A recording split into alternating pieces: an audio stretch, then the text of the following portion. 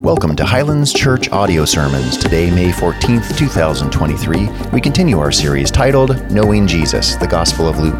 Today's sermon, When Jesus Says Follow, will be taught to us by Pastor Bob Wade out of Luke chapter 5, verses 1 through 16. But first, here's a quick recap of last week's sermon. Here we are, 2,000 plus years later, still in awe of who he is and what he did, and still mesmerized by all that he is. Changed everything as he changed you.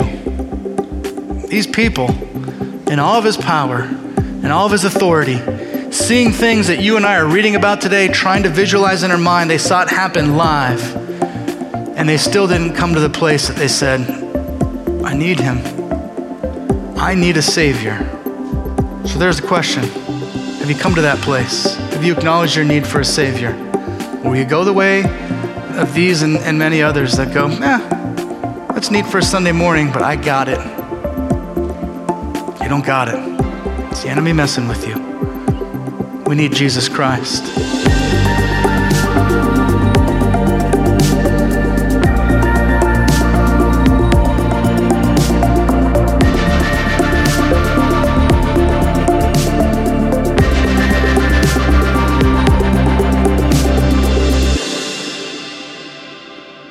I have a parenting question to ask you. Most of you in here fit into that role, that you've got some parenting ability here. How many times have you had somebody, or if you've ever done this sort of thing, where you've told your kid to do something, and they look at you and they go, why? And then you answer with the appropriate answer, because I told you so. Anybody here ever say that? I'll say, I'm so glad I'm not the only person that ever said that. You know, the truth is our kids, like us, will obey for one of two different reasons. I mean, perhaps they'll obey simply because the person that's asking is sort of demanding and they've got the authority to sort of, force our decision and we have to do it, but we don't like it. But it's always better if we obey when we trust. If we trust the one who's asking, it seems more likely that we will obey. I think that's what we're going to get to here in the passage in Luke chapter 5 with Peter here. Back at the end of chapter 4, at the end there in verse 38, Jesus shows up at Simon Peter's house, and Simon Peter's mom is ill. I mean, to the point that she has this really bad high fever, and she's not doing well at all, and Jesus heals her. So Peter has a trust factor already built in with Jesus. Now, the reason I bring that up is the passage we're looking at this morning in chapter 5 is about Jesus asking Peter to do something that doesn't seem to make sense. He's going to ask Peter to trust him, to obey. What do you do in a situation like that? I mean, as people, typically, when we think about how do we decide whether we're going to obey on something, I mean, we typically think, well, does it make sense? Or is it practical? Does it fit with my goals? Is this something that's going to move me forward both personally and professionally? But what about when God simply asks something of me? Something that maybe doesn't fit the criteria of my life, the plan that I've put before things. What does it take to simply say yes to God when God asks? That's what we're going to be looking at this morning in Luke chapter 5, verses 1 through 16. Now, as we go along with this, you're going to see 5 truths here that I think are incredibly important that we want to pull out of this whole thing. But let's stop and read this together. The first 4 verses sort of set the context of everything for the first 16 verses here. He starts off in verse 1, and he says, on one occasion, while the crowd was pressing in on him to hear the word of God, he was standing by the lake of Gennesaret. Now, you may be going, I've never heard of the lake of Gennesaret. Well, have you ever heard of the Sea of Galilee? Same thing. It's also called the Lake of Tiberias. Actually, it has 3 different names, and the reason why it does is it sort of depends on where you're at geographically. If you're down in the very bottom, there's a big city down on the bottom called Tiberias. They call it, it's their lake, right? Up in the northwest, there's, a Gennesaret area up there, they call it theirs, and a larger look at it looks like a sea. It's so big, they just call it the Sea of Galilee. Look at verse 2. And he, talking about Jesus, saw 2 boats by the lake, but the fishermen had gone out of them and were washing their nets. In other words, the fishermen have done fishing. They're getting out now. They're trying to clean up their stuff. You know, everybody knows, dad sort of teaches them, hey, make sure you clean your tools off, put them all away. That's what they're doing with their nets. They're tired. They're ready to go home. Verse 3. It says, in getting into one of the boats, which was Simon's, he asked him to put out a little from the land, and he sat down and taught the people from the boat.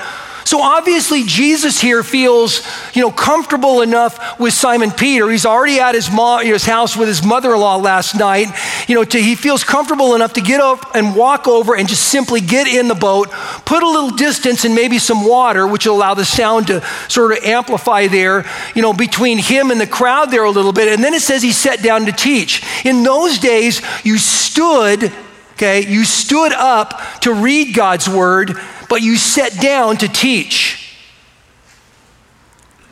Now here's where things get more interesting. Verse 4, and when he had finished speaking, he said to Simon, put out into the deep and let down your nets for a catch. Now remember, these guys have worked all night long. They're tired. Peter's got to pay him somehow, right? Now, here's where we get the first truth of our 5 points. The truth here is this, is that faith doesn't always make sense from our point of view. Faith doesn't always make sense from our point of view. Let me show you what I'm talking about. Look at verse 5. This is after the request by Jesus. It says, and Simon answered, Master, we toiled all night and took nothing, but at your word I will let down the nets. You see, Peter here knows that Jesus is special. He saw what happened in his house. He saw what happened with his mom. So he knows he's special, but he also knows in the back of his mind, isn't this a carpenter's kid? So, this guy probably knows how to build a lean-to. He can, build some things and stuff like that. But what does he know about fishing? I'm a fisherman. I can read the water. I get all that stuff. Not a very good fisherman because they caught nothing last night, okay? But they're professional fishermen. He's not, right? And so very politely in verse 5, Peter says, Master, we fished all night, we didn't catch anything. But here's where the trust comes in. Here's where the trust factor comes in. He says, but at your word, I will let down the nets. Do you realize what a big deal that is to do something simply because God asks us to do it? Obviously this didn't make a lot of sense. They want to go home, they're tired. Peter doesn't want to pay him for, time and a half. He doesn't want to do all of that kind of stuff. They've thrown the nets pretty much everywhere. This is their job. They're professionals at it. What does he know about this? Well, what Peter does know is that he trusts Jesus. See, faith doesn't always make sense to us, but we obey when we trust. Because trust and obedience are not 2 separate virtues of Christianity. They're 2 aspects of knowing Jesus. I can remember there was this one song years ago that was like a little sing-along. That's what they used to call the worship songs. They used to call them sing-alongs. There was this little sing-along you sang in church. It went, trust and obey, for there's no other way to be happy in Jesus but to trust and obey. You know it. I used to think, is that just a kid's song? No. That's a believer's song.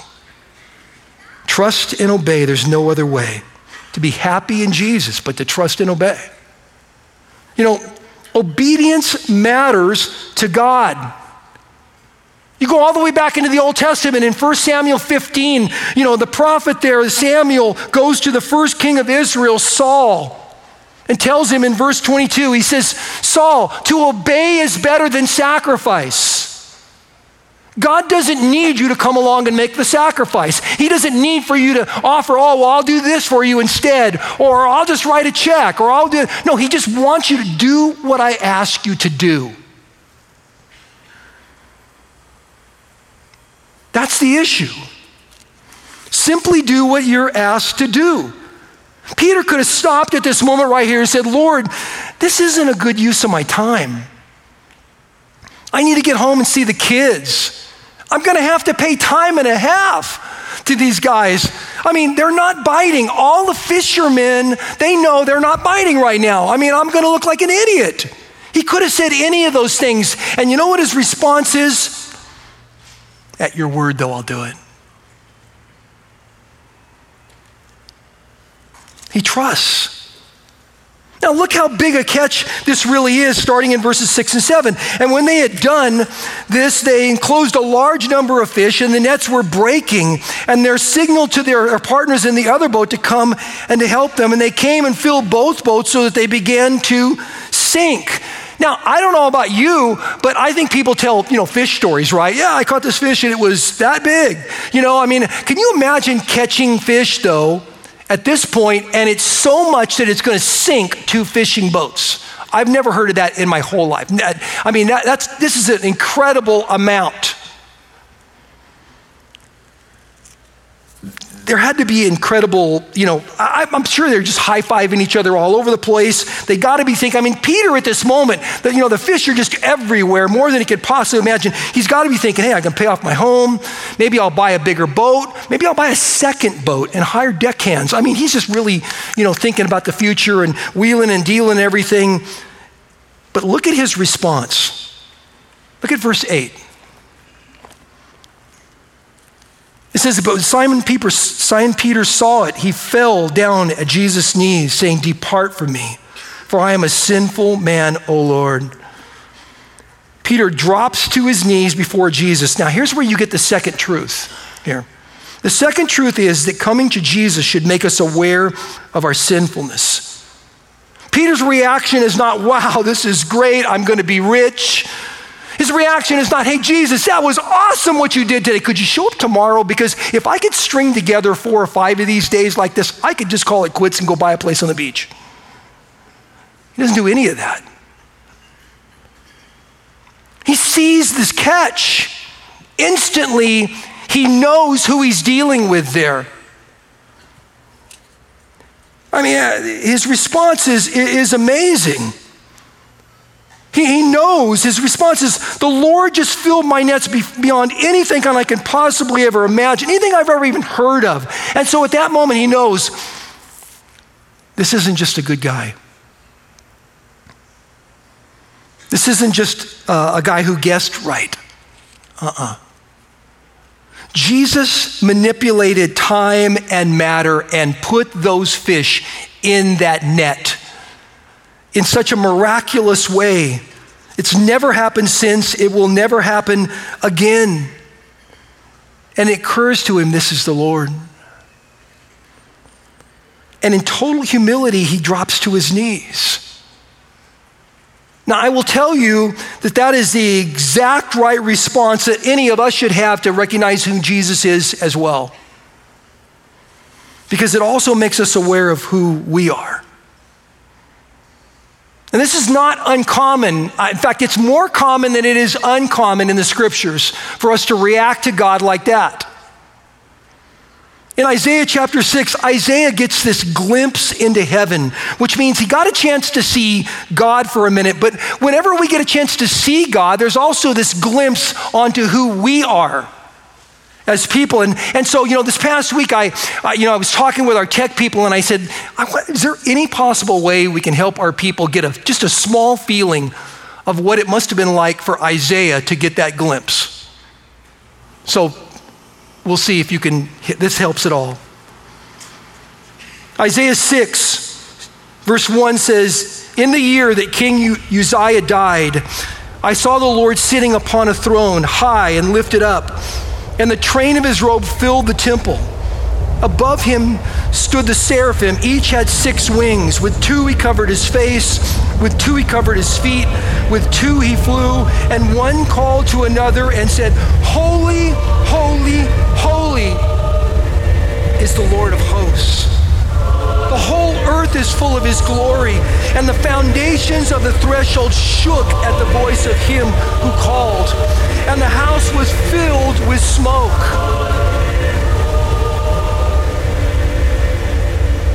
And then Isaiah said, and woe is me, for I am lost, for I am a man of unclean lips. and I dwell in the midst of a people of unclean lips. For my eyes have seen the King, the Lord of hosts. You know what's so amazing about his response there?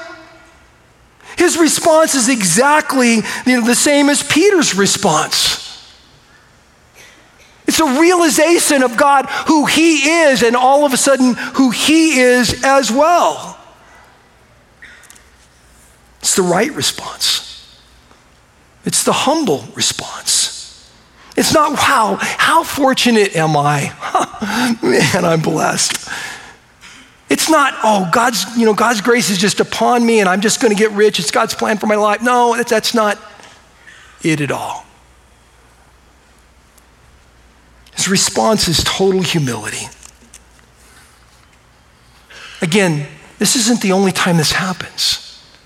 And a couple of chapters forward in Luke chapter 7, there's a story of a woman who's classically thought to be a woman of ill repute. She's going along the street. She sees Jesus dining with a group of the Pharisees, and she just totally takes her life into her own hands, and she goes in. She enters in. Now, first of all, they could have easily stoned her on the street because of her life. But now she's walking into, this room full of all these Pharisees, and she just goes in, and the passage says she falls down at the feet of Jesus, because that's what you do when you recognize who Jesus really is.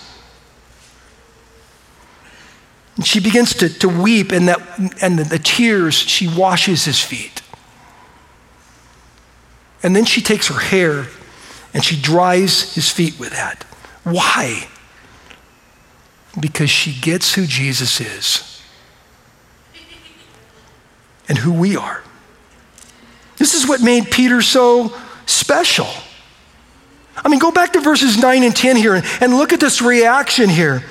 It says, for he and all who were with him were astonished at the catch of fish that they had taken. It says, and also were James and John, the sons of Zebedee, who were partnered with Simon. And Jesus said to Simon, do not be afraid. From now on, you will be catching men. No one other than Peter recognized the moment for what it really was. All of them were astounded at the beginning, but then all of a sudden, in the middle of that astounding moment, Peter falls to his knees. And the very person that now has just made him feel insecure and afraid affirms him more deeply than he's ever been affirmed. He says, do not be afraid. From now on, you're going to do another type of fishing. Now, here's where you get the third truth. The third truth here comes from verse 10, and that is that coming to Jesus defines our purpose.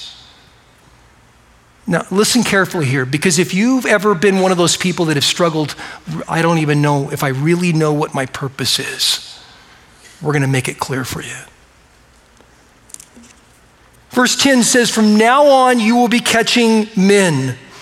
Trusting in Jesus moves the people that do that to a gospel-centered life. You see, once the realization hits that Jesus loves me enough to forgive me, and then to place his Holy Spirit inside of me and adopt me into his family, then I realize that the most significant story that has ever been told has been given to us.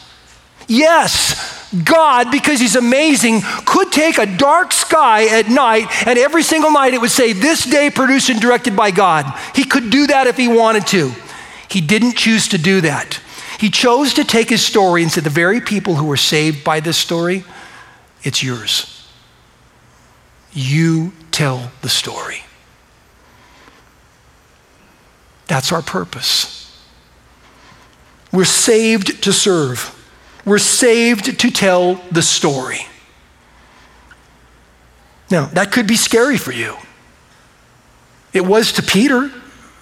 Yeah, I know that from verse 10 here, because Jesus has to tell him, do not be afraid. What was he afraid of?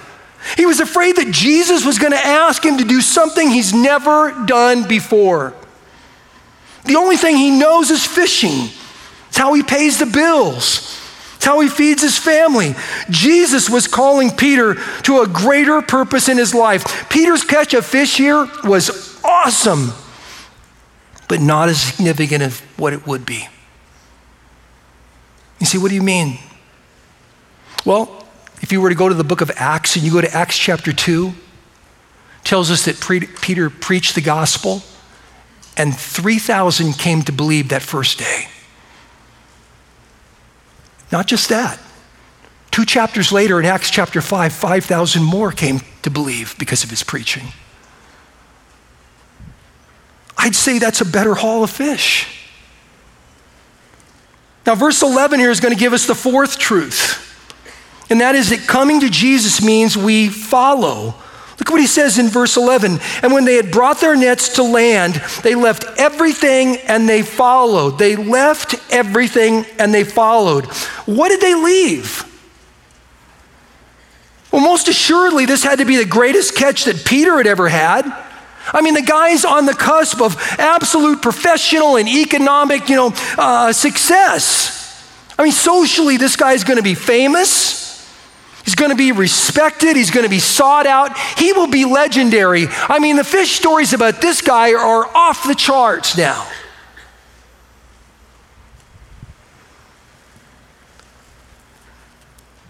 And yet, Jesus is asking him, Peter, walk away from it.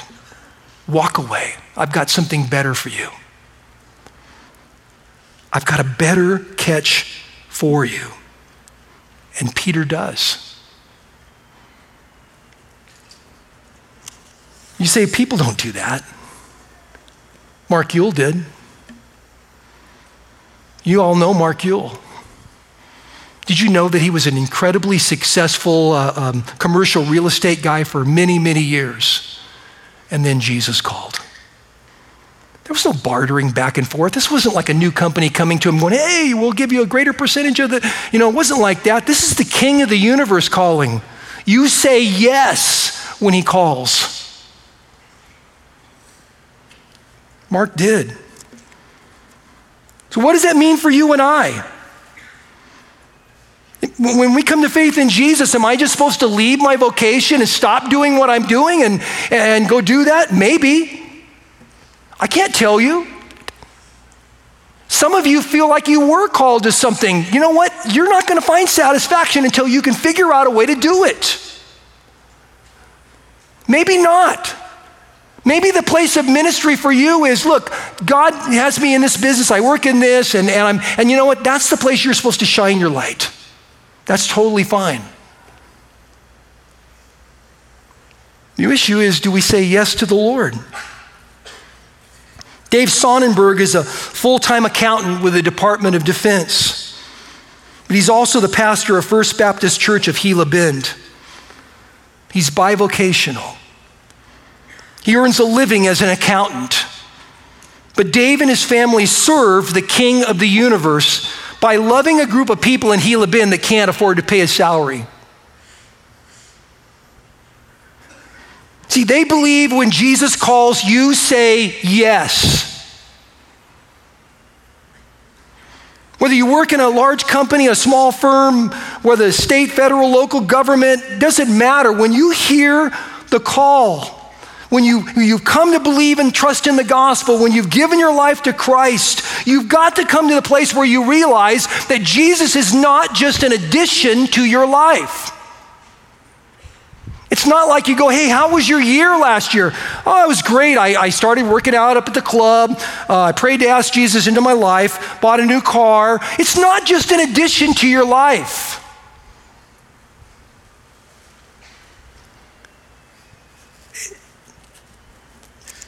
It changes everything. Jesus completely reconstructs our lives. He transforms our priorities. Paul told us in 2 Corinthians chapter 5 that when we come to faith in Jesus, we become new creations. Two things happen.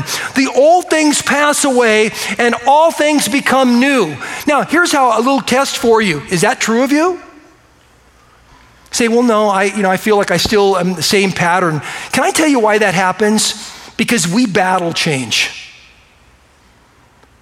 It's just easier to do what we've always known. It would have been so much easier for Peter just to go, hey, good idea, but I got to fish tomorrow. No. When Jesus calls, say yes. Listen, perspective-wise, I can't even tell you the unknown thousands of people who lived around the Sea of Galilee who made their living off that, pulling fish out of there and, for their own family to eat, but also, to sell to other people. They lived and they died nameless lives to the rest of the world. But then you've got Peter and Andrew and James and John, whose names are known universally throughout the world. Why? Because when Jesus called, they said, yes. Yes. Now, when you get to verses 12 through 16, Luke adds another encounter, this time between Jesus and a leper. This is where you get the fifth truth here, and that is that coming to Jesus brings healing. Look at verse 12. It says, and while he was in one of the cities, there came a man full of leprosy. And when he saw Jesus, he fell on his face and begged him, Lord, if you will, you can make me clean. And Jesus stretched out his hand and he touched him, saying, I will, be clean. And immediately the leprosy left him. And he charged him to tell no one, but go and show yourself to the priest and make an offering for your cleansing, as Moses commanded, for a proof to them. Now even more, the reports about him went abroad, and great crowds gathered to hear him, to be healed of their infirmities. But he would withdraw to desolate places and pray. Coming to Jesus brings healing. I love at the beginning of that in verse 12. I love the attitude there of the leper. He stops and he says, Lord, if you will.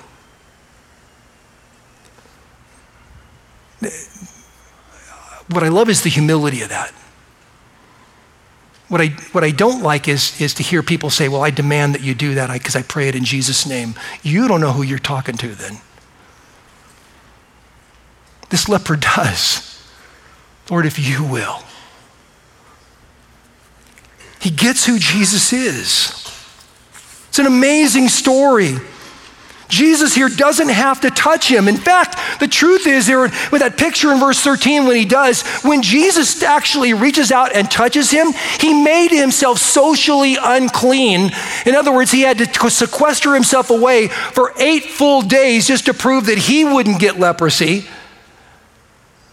You know why he did it? Because there was a leper there that needed to be touched.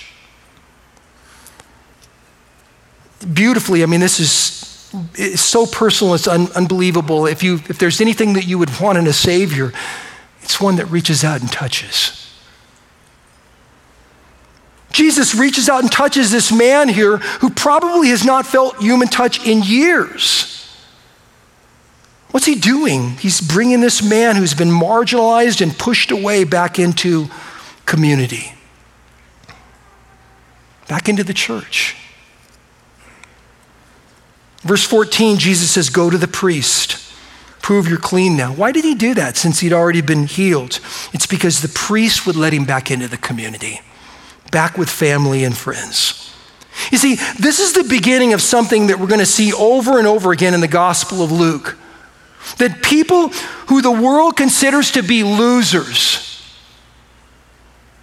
that the world considers to be outcasts and unimportant and the defiled, Jesus reaches out and touches them and pulls them back into community, gives them a purpose in life greater than their own pleasures.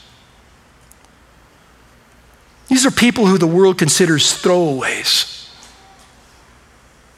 They aren't throwaways to Jesus. You're not a throwaway to Jesus. Why does he do that? Because that's the pattern of Jesus' salvation.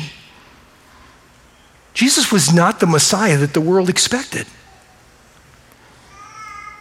I'm going to ask the worship team if they'll come back and they'll join me. Jesus was someone who didn't take power and just use it on himself. He's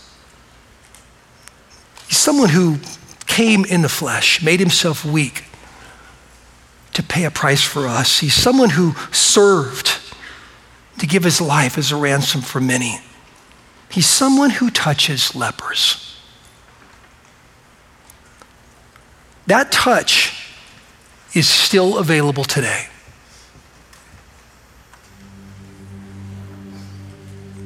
I don't know where you're at spiritually. I don't know if your heart's beating fast. I don't know if you've had thoughts about God and wanting to, build this relationship with him. I don't know where any of those things are at with you, but I will tell you that touch of the Master is still available today. That you can be forgiven this morning. You could have hope. In the midst of a hopeless world, you could have hope. You can have peace with God, which is the platform for having peace with everything else. You can have purpose in life. If you've wondered, why am I really here? And your purpose will become clear. You can have brand new life in Christ. It comes by simply placing our trust and our faith in Jesus. And so if that's you maybe this morning, I'm going to pray a prayer. I'm going to pray it out loud. I'd encourage you to pray after me silently, right where you're at. Would you pray with me? Father, I ask you to forgive me. I ask you to come into my life and take control of me. I ask you to give me new life in you as your child. I want to know you, Lord. I want to live for you. I don't even know how, so teach me, God. Surround me with people that will help me, will disciple me, will bring me along. But Lord, I love you and want you to live inside of me.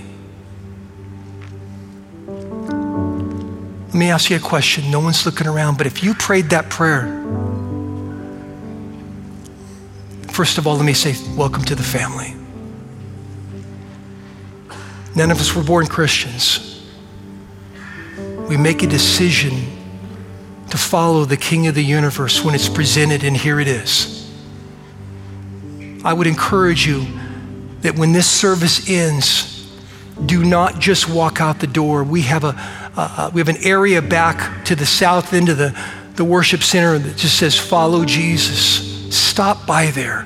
Let the people that are there not only pray for you and pray with you, but give you some information that will make this walk a lot clearer and a lot easier. There'll be people down front that would love to be able to pray for you and with you if you're hurting. They're here. Lord, I pray that you would move in the hearts of those that prayed the prayer, that they would truly walk with you and not be ashamed, but they would trust you, Lord. Thank you, Lord. In Jesus' name, amen. Listen, what has God called you to do?